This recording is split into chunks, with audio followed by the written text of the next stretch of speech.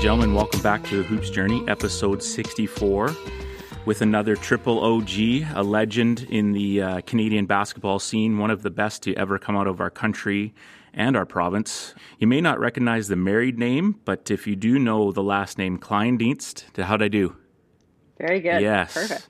You would know that this young lady is a former NAIA All-American, two-time, a Sport BC Athlete of the Year, a two-time Olympian. The list goes on, and we're so excited to have her on.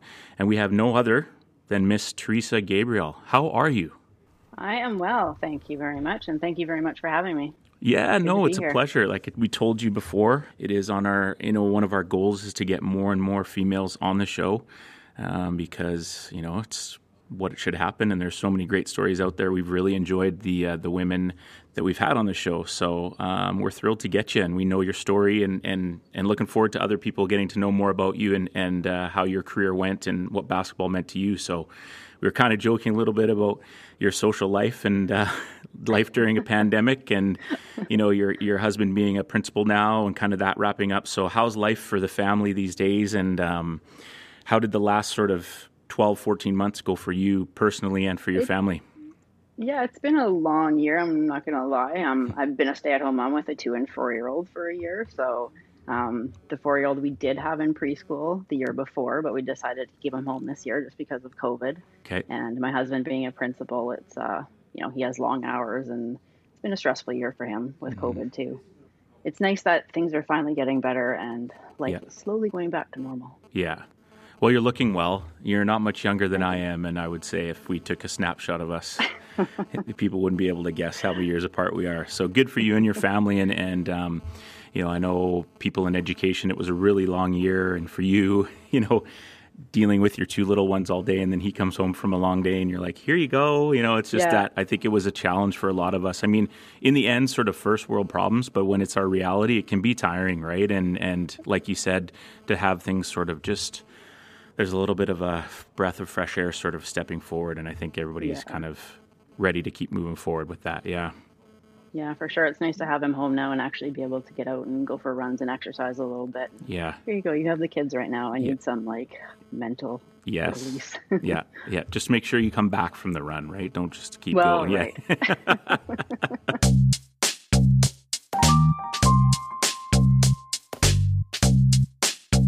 Well, we'll get right into it here. Tell us about you as a young person, how you grew up, how basketball sort of really started to come into your life. Your name, you don't know, but your name has been mentioned a few times in this show. And, you're someone who is a little bit behind me in terms of years of my career, but definitely knew who you were and what you were like and followed your story. So how did basketball sort of start to come into your life and change things for you? Yeah, I think as a very, very, very young athlete, I did everything. I think most young athletes do. I played soccer, I played softball, I, played tennis competitively and organized. I did soccer and baseball. And at about grade 7, I guess, I was the only female playing in our soccer league. And I played on a rep team, a travel team. And it got to the age where I'm from Mission, and it's a small town, and we didn't have a girls team for that age group, for the 12-year-old girls. So that's why I was playing with boys. But if I wanted to continue with soccer, I would have had to have been playing with 16-year-old girls. And being 12, my parents didn't want me doing that just because of the social aspect of it. So long story short, I ended up quitting my soccer career. So that was done. And at about grade 5, I started playing basketball. And once again, we didn't have enough girls in our school to play with all the girls. So it was a mixed boys and girls team. And that was kind of where it all started from. So we never had enough girls in our city to play one sport with just all girls. It seemed like it always had to be mixed. I was always constantly playing with boys too, until I reached high school. Which was probably good and bad, hey? Like some days were awkward, but also looking back, a different competitiveness and sort of edge as a young age. You're like, whoa, and then kind of maybe even developing this little, all right, I really am going to go out there and prove myself, Yeah. And I grew up with, I was the youngest of 4. I had 2 older brothers and an older sister. Okay, well, so I think that Yeah. I know in Kim's interview, her sister was saying how she wanted to do a statistic analysis on how many Olympic athletes have older siblings. And I think that's so true. Like, you get pushed by your older siblings. I can't remember how many times I was the little tag along with my brother, and he's 3 years older than me. And I ended up playing through high school up an age group. And so in grade 8 and 9, I was playing with the senior team. And those were his friends that I was playing with. Like, he was in grade 12, I was in grade 9. So I was playing with, his girlfriends. Yeah. Kind of thing. So, you're cramping my style, kid. Yeah, totally. But he was really good. I mean, yeah, I wouldn't have changed anything. He totally pushed me to become a better player. And, as many tennis balls as I got fired at me, it was maybe improved my agility and stuff, right? Like, yeah. Love it. Wouldn't change it for the world. Yeah. Also funny to think, too, about Mission being somewhere where you could barely field a team of one gender. When you think about what Mission is now and the development and stuff, everything been pushed out that way. But kind of a unique opportunity and thing for you. So, you're on the senior team at grade 8 and 9. What's that like for someone? I mean, where did you get that confidence inside yourself to know that you belonged? I think it was a little intimidating at first. But they were very welcoming. Obviously, I had Bruce Langford as a high school coach throughout, Mike Miller early on in my early days in high school, and then Bruce. And, it wasn't just the grade 8 team, the grade 9 team, the junior team, the senior team kind of thing. It was a program. And they developed a program. It wasn't, individual teams. So, they wanted to make each individual player better and do what was best for the program, not the teams necessarily. It was an amazing experience, and I ended up playing with, I don't know if, Joby McKenzie, who ended up going to SFU. And, I kind of followed her path, I guess. We went to the same high school and then ended up at university together, too. So it was kind of neat.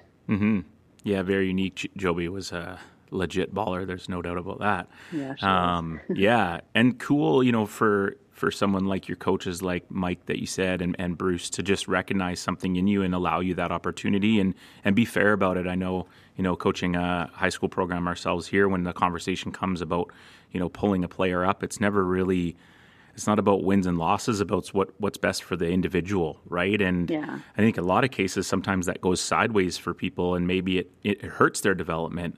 But for you, it sounds like you had great mentorship and trusted your coaches a lot and great teammates, which is huge. When did you really feel like you belong, though? I mean, you said it's intimidating. Was it somewhere through grade 8 or, and you mentioned already, too, with your family being the social side of things, how did that feel? Or was it the connection with your brother that made things a little bit easier? It probably did make things a little bit easier because, he would have his friends over to the house and they were my teammates, too. So, and from that sense, it made it feel more comfortable, I guess. But I trained with Joby, like, outside of, like, our practices. We would do, like, core workouts and stuff in our front yard. And she was very good at mentoring me and taking me, aside and helping me with things that way. I remember her when, like, she was at SFU, she would come back and she would help me. And maybe that was part of, like, the recruiting tool to get me out there. Allison was probably like, go work out with her. She was from Mission, I'm from Mission kind of thing. But she was a great mentor for me, for sure. Cool. Awesome. And talk about your teams, the success that you had and what the high school basketball scene was like for you and your personal experience there. I don't know if you've had a chance to make it to, like, the LEC and see the product that's put there yet, or you kind of... I haven't, no. Yeah. It's pretty crazy from when we were shooting on the peach baskets. I can imagine. But talk about that. I mean, interviewing Kim at the same thing, right? Like, when you think about the basketball mind in Bruce that you were able to see at the high school level, it's just crazy. And her talking about the intensity of those practices and how... the demands on you all, but when you think, too, that probably is what got the ball rolling into the success that happened to you. Maybe not even in high school, but later on. Oh, for sure. I think at a young age, he just instilled all those qualities in a young athlete that are going to carry you further in life, and not even necessarily in sport, but in life, how to work hard and how to be dedicated and motivated and determined and all those kinds of things. In grade 9, we played AA. And we ended up winning provincials. And then in grade 10, we played junior. The group that I was playing with as a senior team when I was in grade 9, they obviously all graduated, and we didn't have a senior team. Okay. When I was in grade 10. So I played on the junior team with my age group, and we finished second in the province.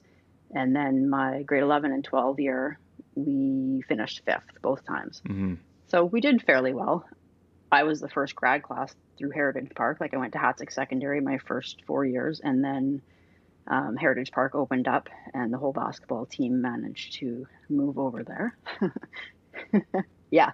It's a little bit of controversy over that one, but anyways, we ended up managing to go over there as a team, and yeah, it was great. I mean, we finished 5th in the province, and we didn't have like the most skilled team, I would say. I think, you know, the Kim Smiths and the Julia Wilsons and that group that came kind of a couple of years after us. Danny Langford, Bruce's daughter, was there, and they had definitely a stellar role after kind of I left, obviously. Yeah. Like, they won like 3 provincial championships or something. Yeah. Yeah. So. But I think, you know, cool upon reflection to be able to get a team to 5th. I mean, that's, you know, I tell our teams when we do actually qualify for the BCs, it's like there's hundreds of teams that would just be honored to make it, right? And so a young program and sort of, you know, not to make you feel old, but just kind of laying the groundwork for heritage, right? And seeing what it became after that, because Kim did mention you as a mentor. And, you know, when you came back, it was, you know, you were her Joby, right? I was like, oh my gosh, she's here for an open run, or, you know, and using any opportunity she could to kind of watch you and shadow you. So those are cool things, right? And then you see what those young women are able to develop and turn themselves into as well. Exactly. At what point in your brain are you thinking, I'm loving this, I'm dedicated to it? You're being pretty humble so far early on here. I'm just guessing that there were lots of 6 a.m. mornings, like workouts, and, you know, and when did you know it was something that you really wanted to pursue at the next level? Oh, I don't think there was ever like a given like day or time, but I just loved to be in the gym. Like, I was a gym rat, and we were in the gym, I think 6:30 every day, and we would train after school for, you know, obviously a couple hours. And it's kind of funny, when I went to Heritage Park, I loved playing volleyball, and I was a multi-sport athlete. Like, I didn't just want to do one sport, I wanted to do them all. But I knew once you get to grade 10, 11, 12, you know, you kind of have to cut back on something. You can't be perfect at everything, right? Yeah, of course. So I actually said to Bruce, I wanted to play volleyball in my grade 12 year. And he was a basketball coach. He coached the volleyball team. Oh, no way. And we were like so close to making provincials. And obviously, if you make provincials as a volleyball team, it might cut into the basketball season. Mm-hmm. So thank you, Bruce, for coaching my volleyball team, or our volleyball team. And I guess you're glad that we didn't make provincials. But yeah, it was very nice of him to coach a team. And I just love to play volleyball, right? So a bunch of the basketball players, he probably turned the training of the volleyball practices into, you know, you don't run as much as a volleyball team, right? Right. But in basketball, you run more. So he probably made us do a few more lines than we normally would have as a different volleyball coach would have. Yeah, I was gonna ask if you ever did he just tell you to start dribbling the volleyballs at practice or anything? No. He's competitive though. Like, I think he was almost a little disappointed when we didn't qualify and we didn't make it. Yeah. Because we were the basketball school and he was the basketball coach. So right. But still, doing playing volleyball. Yeah, but crazy too when you think about the amount of hours that he put in with basketball alone, and still looking around and saying, okay, well, I don't know how many girls on the volleyball team played basketball, but just still an opportunity for them, and there was no coach, and for someone to step in and be sort of selfless like that, I think it says a lot about him as a person, because could easily just said, well, we don't need a volleyball program, and then basketball, we can just play basketball even earlier, right? But I think that says a lot in terms of how people, just so many great people in our province and country willing to give up time so that others have a great experience. You know what I mean? Yeah, for sure. He was a great guy. Well, is a great guy. And I mean, he put so much time in the gym with us and for us, and opening the gym. Like, I can't imagine if we wouldn't have been able to go into the gym, and what would you have been doing? I don't know. I'm not sure where life would have taken some of the people that were on that team. Yeah. Good reflection.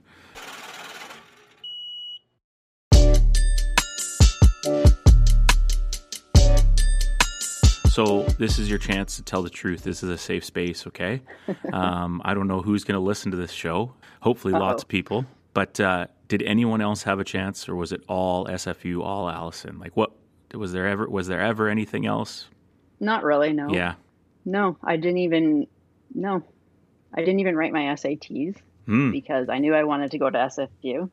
There was definitely, conversations with coaches from down south. I think my dad probably talked to the New Mexico coach more than I did. And whenever the phone would ring in the evening, it was like, I'm in the bathtub.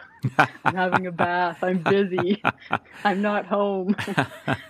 Same conversation, like, what are you going to talk about? Like, you just talked to me last week. I don't even really know who you are. We had Casey Archibald on a couple episodes ago. I don't know if you know that name. He played at UBC and then helped coach, and then just talked about the same thing. Like, the recruiting that we got was an awkward phone call a Sunday night. We had to, we're like 17 years old. We can barely hold a conversation that's appropriate, for 5 minutes. And it's like, how was your week, Teresa? And you're like, oh my gosh, as opposed to now, it's just a text message, or you don't even have to talk to that person. And yeah, that's true. I never even thought of that. Yeah, he brought that up, and I had a good chuckle because I didn't think about it like that either. But he said, man, trying to recruit was just a nightmare because these awkward phone calls every week about absolutely nothing with someone you don't even really know yet. So and that's then funny. The mail that you get, like, happy birthday, happy Easter, Merry Christmas. Yeah. Don't even really know you. Yeah. So talk about Allison and what was the draw? Was it because, Joby would set the groundwork? Was it all you knew? I mean, I remember I grew up in Coquitlam. I remember my dad driving me up and to watch some of those amazing teams with, I believe it was Andrea Schneider and them, and just kind of those legendary teams. I mean, SFU women's basketball was amazing. But were you part of like Center for Performance, or when did you connect with her, or was it not until university? You know what? Her husband actually was a teacher at my high school. No way. Yeah. So there was a bit of a connection there, but from like grade 7, I remember Mike and Allison coming to like my grade 7 graduation. And obviously Mike was a teacher when I got into grade 8. So he knew my family. Like, he knew my older brother, who was like 6 years older than I am. And he knew all my siblings. He taught them all throughout.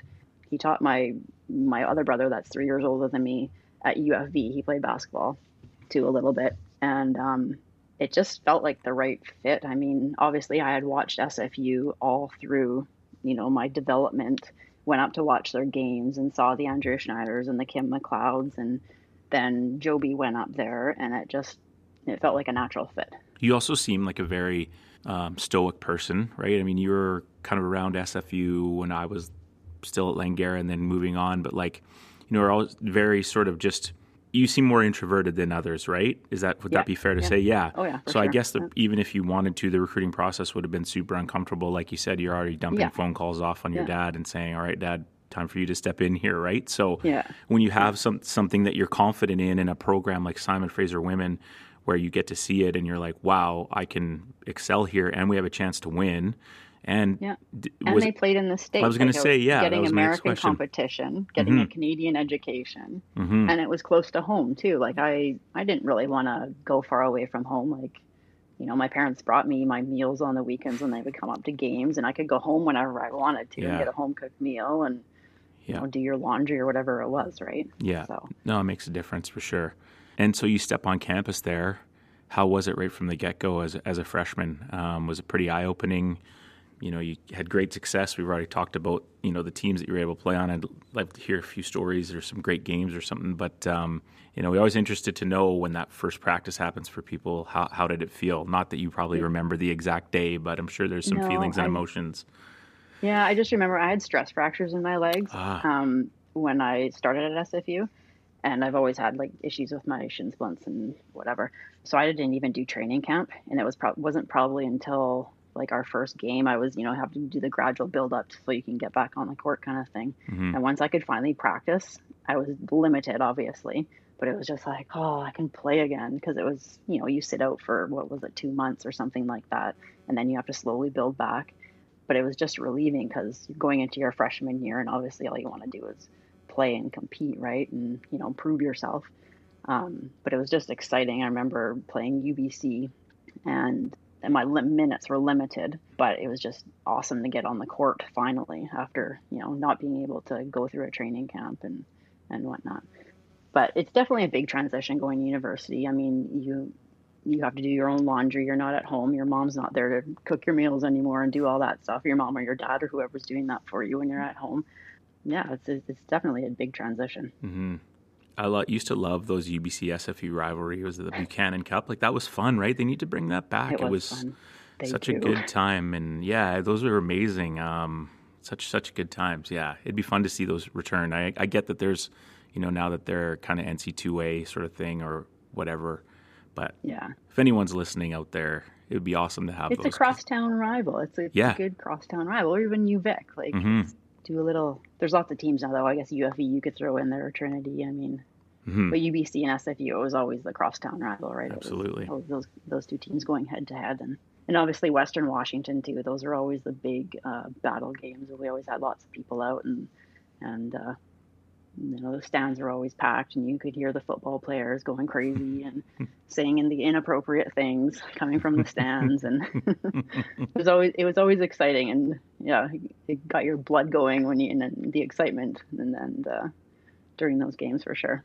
Did you ever, when you're quitting soccer, did you ever imagine walking across the stage and being, considered an NAIA All-American? Like, that's a pretty amazing, feat, and again, you're a pretty humble person, but at some point you had to have thought to yourself, wow. And I know the beautiful thing about basketball too is individual accolades means that you had great teammates and coaching. Like, it's not a sport where you can excel without that. I don't think. I know what your thoughts are on that, but it was pretty cool. You had a pretty storied career and end up in the Hall of Fame. Talk about some of those ups and downs. You made some pretty deep runs and some cool things happened.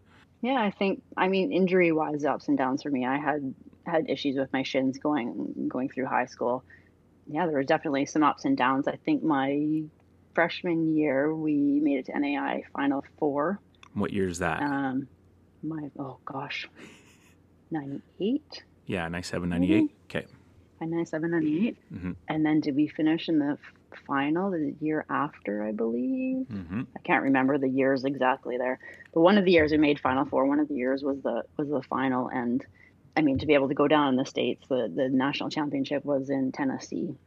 And it was just a packed stadium. It wasn't like a huge stadium, but the crowds and the way you got treated down there, it was, the southern kind of hospitality, and everybody was so kind to you. And it was just a great atmosphere to be in, playing down in Tennessee and at the national championships. And my teammates, obviously, the accolades I wouldn't have got without having some great support and some great teammates to be surrounded with. I think all throughout my career, I can say that, like, great people. And I think that stems too from the great coaches I had. You're not going to have great teammates if you don't have great coaches who are mentoring you and who are, kind of setting the groundwork and the framework for success, I guess. When you went down to those national championships, was there ever did you get a sense of they're just a Canadian team, we got this, or was it just because, everybody was scouted and they'd seen you all play that they knew, all right, we better have our A game or else it's going to be, we're going to be down quick? Yeah, I think Simon Fraser was pretty, like, people knew who we were when we went down there. That was hard for you to say, hey? Yeah. Yeah. It's okay. It's okay.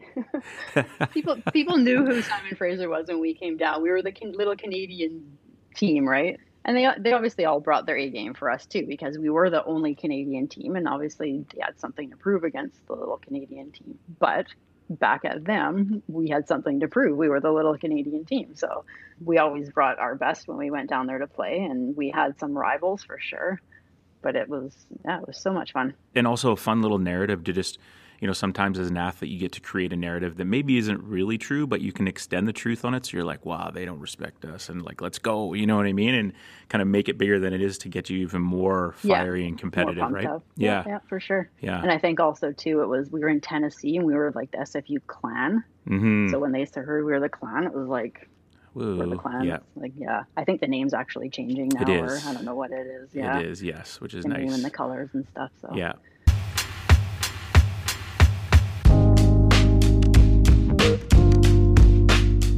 You've talked about Mike a little bit. Talk about your connection with Allison. I mean, it's anyone that knows you knows that you two are, were like glue for a lot of years.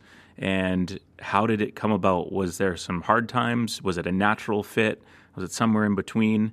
And what was it about you that made you both click so well? Obviously, you're the head of the beast, right? And you need, your head of the beast as the point guard when they're able to score, distribute, be a leader, and also by example leader too. I think that helps. But talk about your relationship with her. It's something that I'm super selfishly interested to know more about because I haven't had the chance to work with Allison or anything like that. So just super keen to know.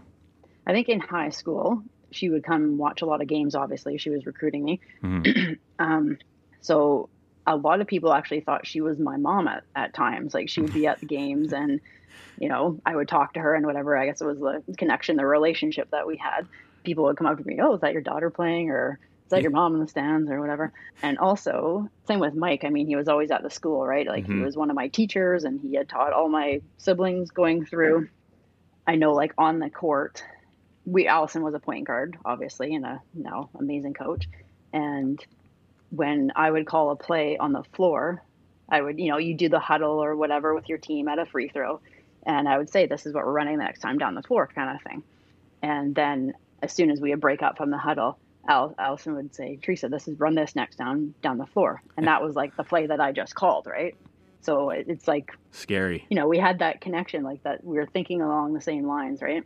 That's cool. So, and that just grew and flourished and developed. And, I mean, at some point, did you feel like she just gave you the keys? Was there that much trust? Sure. Yeah. Yeah, for sure. And especially with national team, I know you're so much that more mature at that age as an athlete. And, you know how to train and you know how all the players at that level, at the national team level, they're good players. And there's like something that sets apart those like elite players being able to do the mental part of the game and the physical part of the game. And I think when those two parts come together, it's when you've reached like your peak as an athlete, right? And I think once I probably hit, 23, 24, 25, somewhere in there, I was, you're kind of reaching your prime. And I think I'm not going to say she let me do what I want to do, but we had that mutual respect for one another that, she knew I knew how to train and I had the mental part of my game and she just supported that and was a great coach for me and a great mentor. It's cool because I mean, lots of people have played this great game and not had that relationship. They've had great connections, but I think it's funny how things just fall in place, right? You make a choice. You could have picked many different places to go. You decide SFU, and then you have that connection, and it just builds and builds, right? Do you remember the first time that you put that Canadian jersey on and how that felt, or that you heard that you had made a team to represent Canada? We've had lots of people that have played for their country, and it just seems like such a special thing and something that nobody has ever really taken for granted or would take for granted, for sure. No, I can't remember exactly the first time, but I can say that I just remember like the first few times like traveling with national team and like, putting on the jersey. It's like you're taking all these pictures, right? And you want to remember it. And, I have pictures. I have like photo albums for my first, like, I don't know, maybe 3 years on the national team. Yeah. And then you travel so much and you're like constantly taking pictures. There comes a point in time where it's like, okay, no more pictures. You're just going to like enjoy the moment, right? Like be in the moment and take it all in that way. Cause the pictures, you have the pictures in your mind, right? You'll always remember that. But if you're not like living in the moment and enjoying that moment, then That was well said. It's true though. It's true. And also like you have that photo and you're like, oh, this is something, and you try to explain that photo to family, friends, someone who wasn't there. You're never going to give it justice to what it made you feel inside, right? And I think in 2021 where we're at, I always notice too, like when I'm with my son at the lake or whatever and different things, it's like instantly the phone comes out and all these photos and then I'll catch myself too and I'm going, what am I going to do with these damn photos? Like, and then I go cannonball on the lake and, run around with them, right? As opposed to, no, it's such a very, very good point because those are your memories. It's nice to have some of the pictures. I'm not going to say it's not, but it's like you have to live in the moment and put the phones away and put the cameras away every once in a while and just enjoy that time, right? Other than your work ethic, and everything and all the time that you put in, I'm just interested to know about your perspective as a point guard. Was it a natural position for you? Did you always feel like, okay, you're laughing. Yeah, all right. I I think given my height, it had to have you didn't been have a choice. position. Yeah. You'd be a libero if you played volleyball, right? Well, that's right. Yeah. Or I should have stuck with soccer. Yeah. But yeah. I would argue that, think, but. Yeah. I think just given my height and given the skill set that I developed, and obviously I'm not a super outspoken, loud, vocal person, but I kind of grew to be a little bit more like that. You kind of have to be being a point guard, obviously. So that was part of my game that I definitely had to work on for sure, being more vocal and being more outspoken and communicating more with teammates and coaches and all that kind of stuff. Yeah. And the media piece too. I mean, I hated doing interviews. Did you? I was actually thinking about it in the car today. Yeah. I was wondering. It was like one word answers and like the first little bit. And like, we had to work on that definitely at SFU for sure. That was like the big thing. You're like a hockey obviously player. They want to, they want to interview, the person that's having success and whatnot. So yeah, but I hated doing them. I hated them. Well, listen to you now. You've come a long way. You're a natural. So I wouldn't go that far, but and that's great to hear too. I teach a leadership class here for our grade 12s at the school.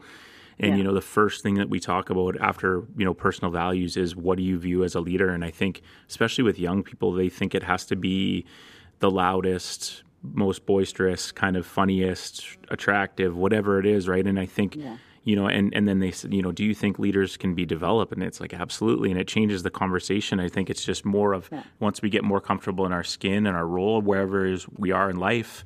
But I think it's important for people to hear that, you can grow and develop and work on your leadership skills all the time. And you don't have to be that loud, boisterous person, right? You can be someone with your demeanor and then pick your spots. Because, someone like you, if I'm on your team, knowing what you're like, and then you come over and you grab my jersey and you're like, Mitchell, man, come on, you got to set that screen or let me know. And I'm like, whoa. Like it's even more almost when someone like you speaks as opposed to a loudmouth like me who's constantly yapping, right? So...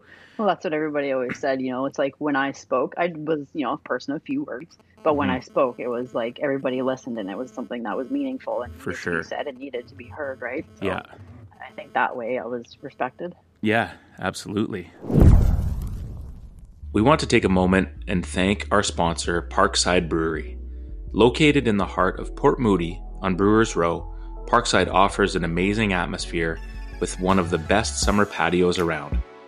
If you can't make it to the brewery located at 2731 Murray Street, then hit any government retail store and try the Dawn Pilsner, the Dusk Pale Ale, or my favorite, the Dreamboat Hazy IPA. A Hoops Journey promises that the beer at Parkside is much, much, much better than the owner, Sam Payne's streaky jump shot. We hope to see you Parkside. After a brief hiatus, Good Lad Clothing has returned, but under a new location. 3283 Main Street is where they can be found.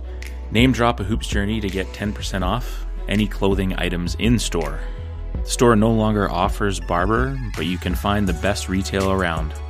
Thanks to our sponsor, Good Lad Clothing, and we hope to see you there. The Olympic experience, before, you played a couple years of pro, which we'll talk about later, but just, how was that?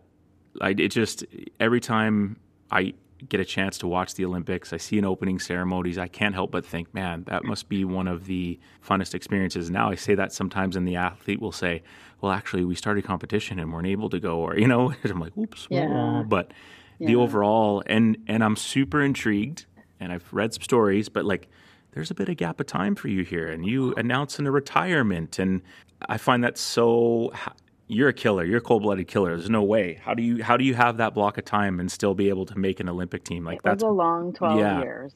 So we qualified for the Olympics in 2000. And how did that feel? I mean, from a women's basketball perspective, where, not to say that the men had been doing much up until then either, right? And then they did, but just like. We talked before the show as well. I think it's so awesome to see where Canada basketball is going, and then the women that are representing our country and what they're willing to stand up for and use their platforms is so cool. It must make you a little bit warm and fuzzy, though, to know that, like, again, heritage kind of off the ground, women's national team kind of starts to roll, and I know you will give yourself zero credit, but you're part of that. You're a part of that system, and it's important to recognize. So go ahead, talk about that. I kind of feel like, I was at Heritage Park. We didn't win a provincial championship there. And it was like when I left, it was like they won 3. And then at SFU, my last year, we won a national championship. Yeah. And then it continued to happen. Like they won several at SFU. Mm-hmm. And then national team, we qualified for the Olympics in 2000. And I was very young. I was very, naive, and this was all new to me. And I was a leader as a point guard, but I was the youngest on the team. And I think I was the youngest player, youngest person in a team sport at the Olympics. Crazy. I think I was only, 18 or 19. So from that standpoint, I was very young. And then for 12 years, we didn't qualify. We missed it in 2004, 2008. And then finally in 2012, we qualified again. And it was like, I don't know, it was amazing, but it was also like the sense of just like relief, like we finally did it. Mm-hmm. And I knew that I was going to be retiring after those Olympics. Like my body was done, and I knew that was kind of the last kick of the can. Like we didn't qualify in 2004, 2008. I'm like, how many more quadrennials can I keep going here and not having a big outcome, some success with qualifying for the Olympics? So it was just, and the way we qualified in Turkey. We got the last spot on Canada Day. It was just like, it was better than going to the Olympics, the celebration and just like the relief and sense of pride and all that came with it. Again, like no photo can ever, recreate that moment for you other than what you feel inside, right? Which is so cool. No. So that's awesome. I was going to say, there's that pressure of those 2 years in between, or what did you call them? Quadrennial, like a 4 year. 2 of those in between, and then you're like, okay, how long can I hold up here for, right? So it's like, at the end there's going to be an end at some point. So trying not to add pressure to yourself, but it's hard not to think about it in the back of your mind, right? And also funny when we're young and naive, thinking, we made the Olympics, so, it'll just keep rolling like this, and then you don't make it. We'll make the next one. It doesn't keep rolling. Your body keeps rolling, but you're not guaranteed that every 4 years. Mm-hmm, mm-hmm. And to put in the time and the dedication and to wait another 4 years, like 4 years is a long time of your life to give up. And like, your biological clock is ticking. I was married. We wanted to have kids. Yeah. And, it's harder to do obviously as a female, right? So I knew that was going to be my last Olympics and my last kick of the can. And it was just a storybook ending for me, really. Yeah, that's cool. And it's been great to see that what came from Kim sort of stating her thing. And that was awesome to see the response by so many different people. And I know I had just media people here saying, if you get a chance, we're happy to do like a national story on her, and just so many people that were just like, this is wrong. And for her to fight and then feel the support, because she's not a big, like yourself, she's not a big like social media person. She just barely knows how to use Instagram. She's way better at it than I am, though. Yeah, so that's saying a lot based on what I've seen. But when you see, and it's cool to see that development. We still got work to do. We still have so much more work to do for the women, but it is important to acknowledge that it's going in the right direction. And you sense that, right? I mean, those years where you probably were like, does anyone even know that we're trying to make an Olympics here? Or we did make the Olympics, Yeah, the men's team, I mean, obviously, and they still do. They still get more coverage. But what Kim did to put that out there and the support that she got for it was awesome. I remember one morning, have the TV on, I'm playing with the kids and whatever, and the show The View with like Whoopi Goldberg and I don't even know who else is on it. No way. It came on The View. Wow. Like this Kim story. Yeah. And it showed that it was going to come on like in a minute. And I was like, oh my God, she's going to be on The View. Like her story's on The View. This is cool. Yeah. So they were talking about like working moms. It was her story, but it was like one working moms. And right. And I was like, that's cool. That is cool. And no wonder she didn't return my message yet. She got The View. She was a little stressed. I could. Busy Just slightly. Hey. Just slightly. Yeah. All that. I know we were trying to get together. She was in Mission like right before she left for Japan, and I was texting her, we were trying to get together she left on the Monday, and I was like, if you have time, I was like, don't worry about it if you don't. And then I woke up the next morning and Monday morning, and she was on the way to the airport. She's like, sorry, we can't get together. I know how stressed and busy she was. I mean, you have a newborn-ish baby and trying to deal with everything and all the COVID testing they had to do and whatnot. So, Chaos. but yeah, I'm super happy for her that everything worked out well and that hopefully the Olympics works out well. Yeah. I know I saw a not so good report this morning, but hopefully hopefully things turn around. And I think if the women get the opportunity, they'll make a good run. So. But did you hear we have a basketball player as a flag bearer? I did. I was talking with our senior girls coach downstairs. She was telling me, that is amazing. Yeah. Awesome. Very cool. Super cool. This will be her third Olympics, so same as Kim. That's cool. 3 Olympics. That's wild. Cool. I mean, like you mentioned, the amount of time. One thing I want to touch on before we kind of move forward with some other stuff is I'm just interested to know, like playing pro around the time when you're starting to finish up your post-secondary career, like talk about that experience a bit, because it's not like or maybe don't talk about that experience. No one's going to see this. I didn't have very good pro experiences. But I just mean in terms of just like, how did you get your name out there? Like the challenge of kind of getting overseas. It was something that was sort of happening, and just, I'm just intrigued to know a little bit about that process. We don't have to touch on maybe your overall seasons or experiences if you don't want, but just how it ended up happening for you. I can't even remember how I got hooked up with an agent. I think it might have been through Allison because she was in Oregon. I got hooked up with an agent, and my first experience was in Italy.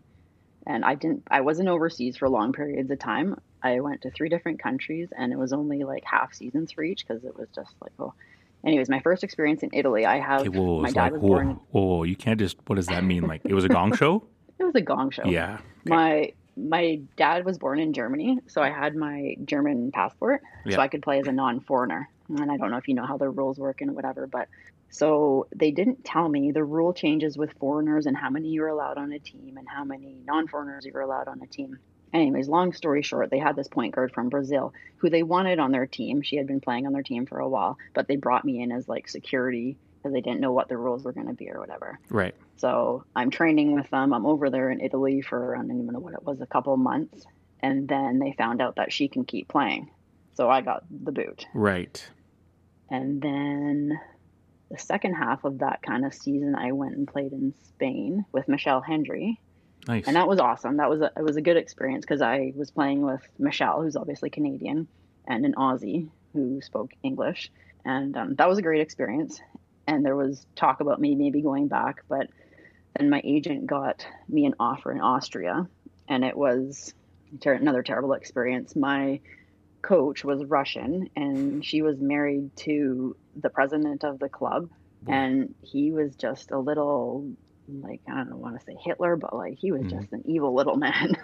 And we would be training, like running around the track in the snow. And I'm like, this isn't basketball. What? It was just bizarre, bizarre things.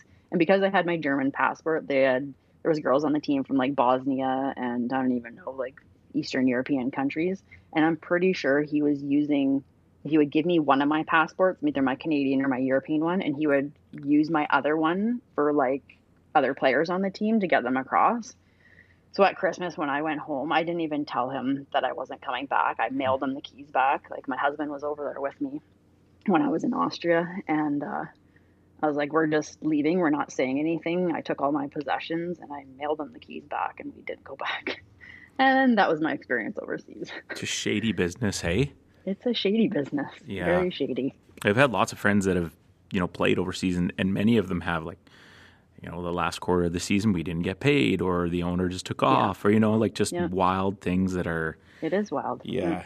And there's nothing you can like hold them accountable for because what are you going to do? There's lots of good. I will say there's lots of positive stories for anybody that's listening to this and thinks it's all negative. It's not. There's lots of great stories. And I think it's a lot better now than it was 15 years ago. Absolutely. So, yeah. Yeah. At what point did you know? You talked a little bit about your body sort of starting to shut down and stuff. Was it just that sort of relief and making that final Olympics, knowing like, all right, this is the end? Like that was enough to just sort of push you to the edge to say, I'm happy and I'm okay and content with walking away from the game. Is that what did it for you, or was it the Shin splints. There was definitely, I actually had, my shin splints were, somewhat through my early half of my career. And then I ended up getting bad plantar fasciitis. Oh, God. And for the last 3 years, I think, I was getting cortisone shots so I could play.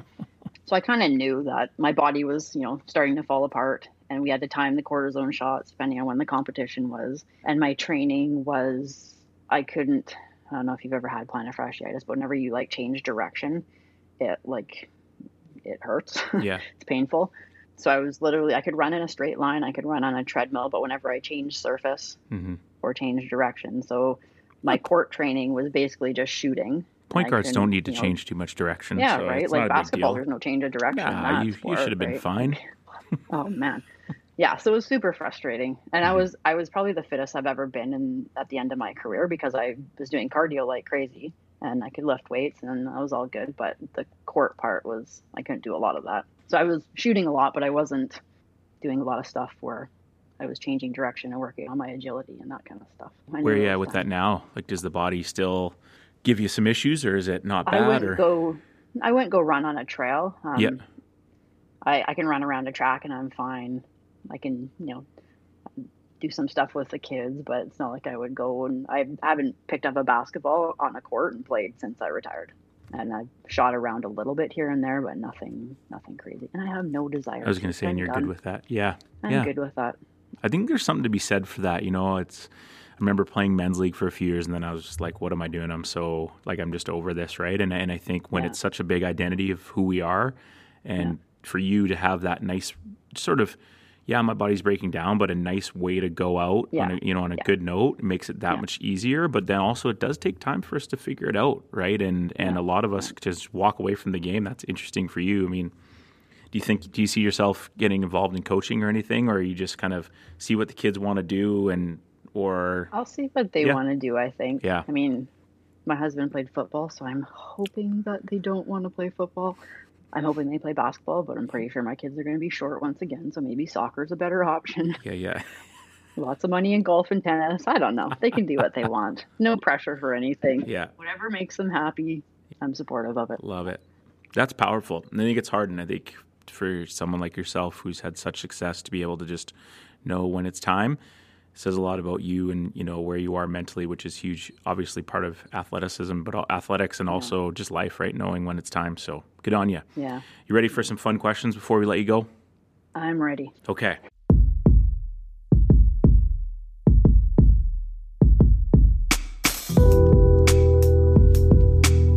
Let's see. First one here. Again, all you national team people is always fit. You got the Fitbit on your wrist, and you're probably like, when's this guy going to stop talking so I can sneak in a run before the family gets back?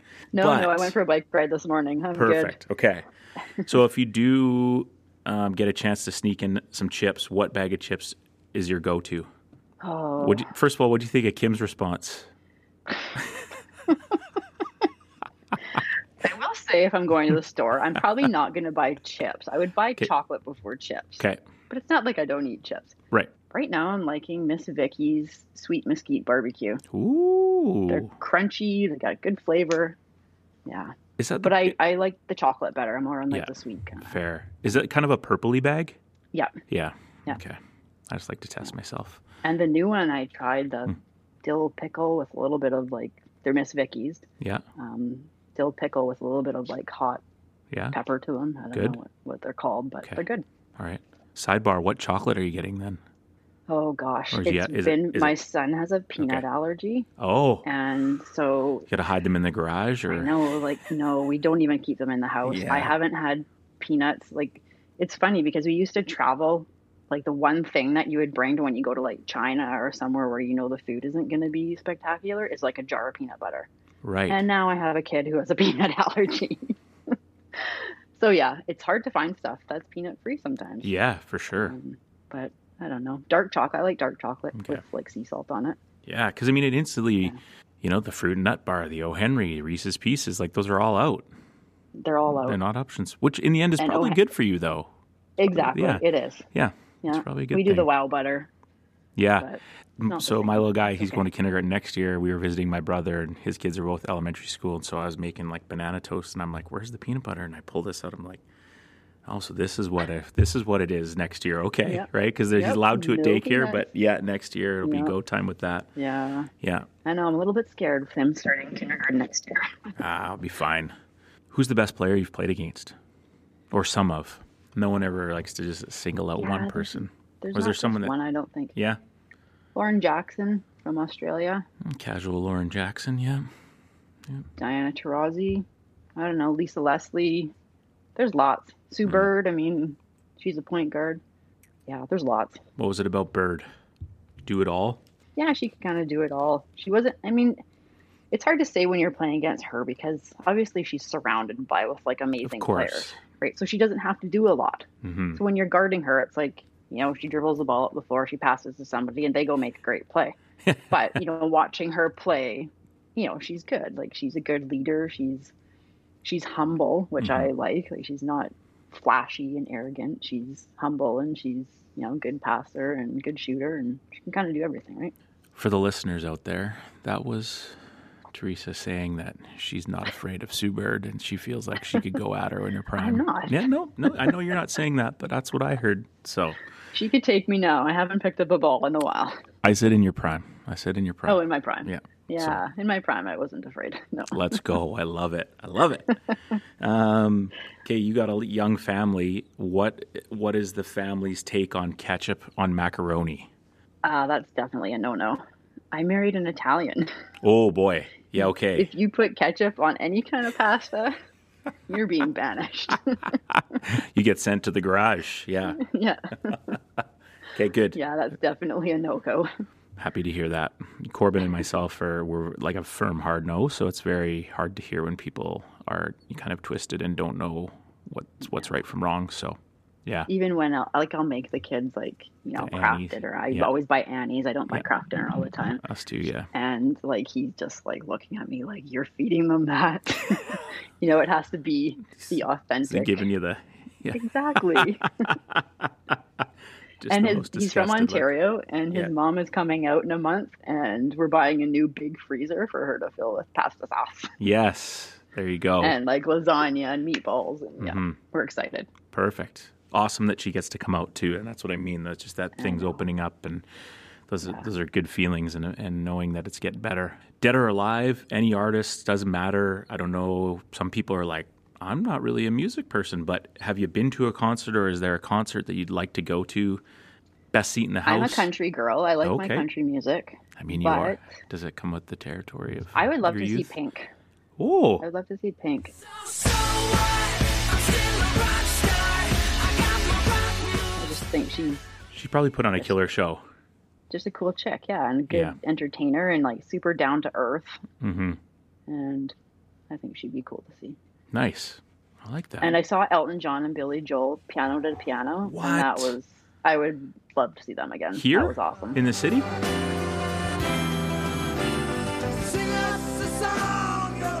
Yeah, in Vancouver, when I was in university. Oh my God.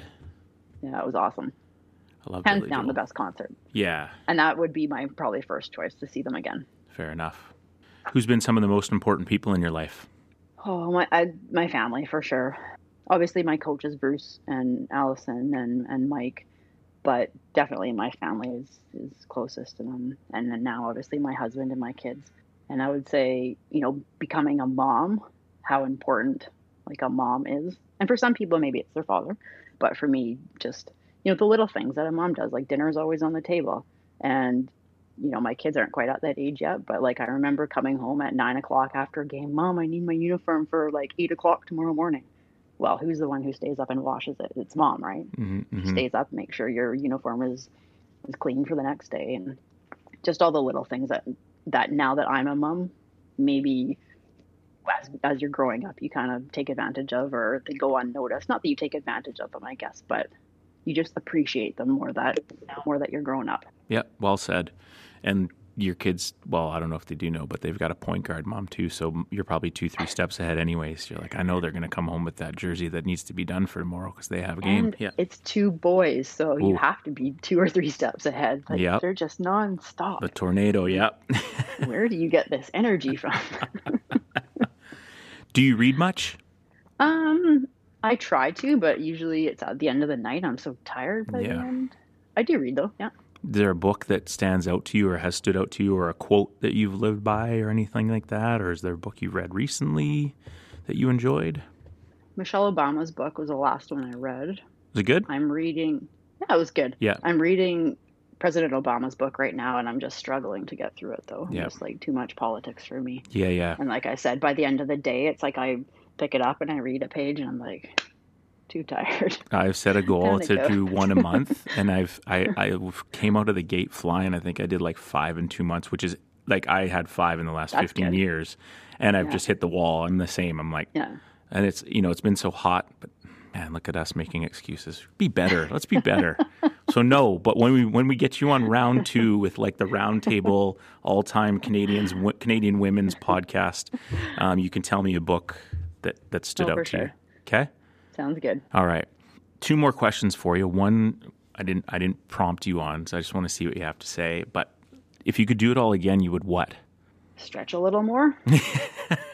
I think. You're not even kidding, actually.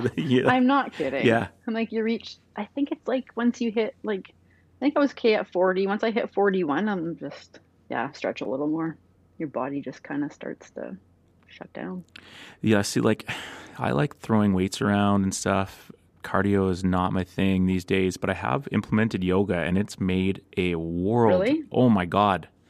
That's something that I'm like interested in doing, and then like COVID hit, and I'm like, I'm not going into a yoga studio right now. I'll text you. I just do it off YouTube. I'll text you. It's a married couple. Yeah, They're amazing, and you'd like it because some of them, it's like yoga for athletes as well. So it's like very challenging. So it's not just, So I'll send it to you. But I also feel like if I'm going to go to yoga and they're going to look at me like you're an Olympic athlete, like, what are you doing right now? You should be better at this. Come on. It's like they have this expectation, right? You've been under enough spotlights. You don't need to worry about everyone in the yoga room thinks about you, you know? Fair enough. Yeah. Last question before we let you go. I'm just curious.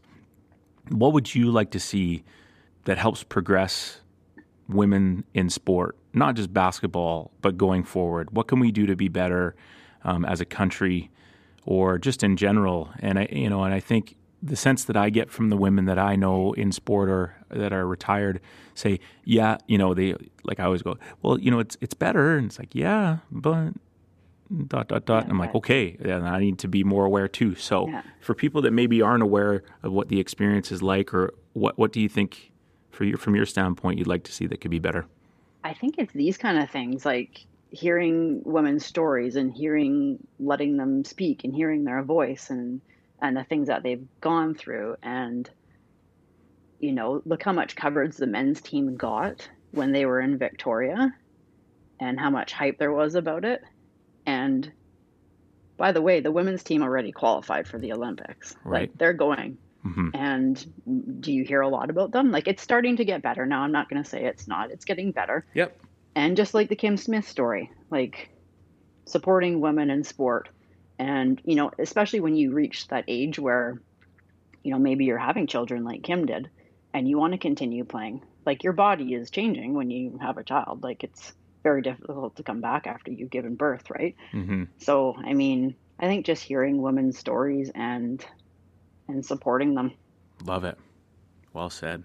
And I like it. Puts pressure on us too. And it's important for us because the whole idea of this show it's not the resumes. It's not where people have played. It's more your story and for people to share their story and how basketball shaped them, because it did shape all of us. And like I said to you, the women have been great interviews in a lot of ways. Yeah, much easier too. So we do appreciate your time. Before we let you go, any kind of last reflections or thoughts or anything, or did you miss someone?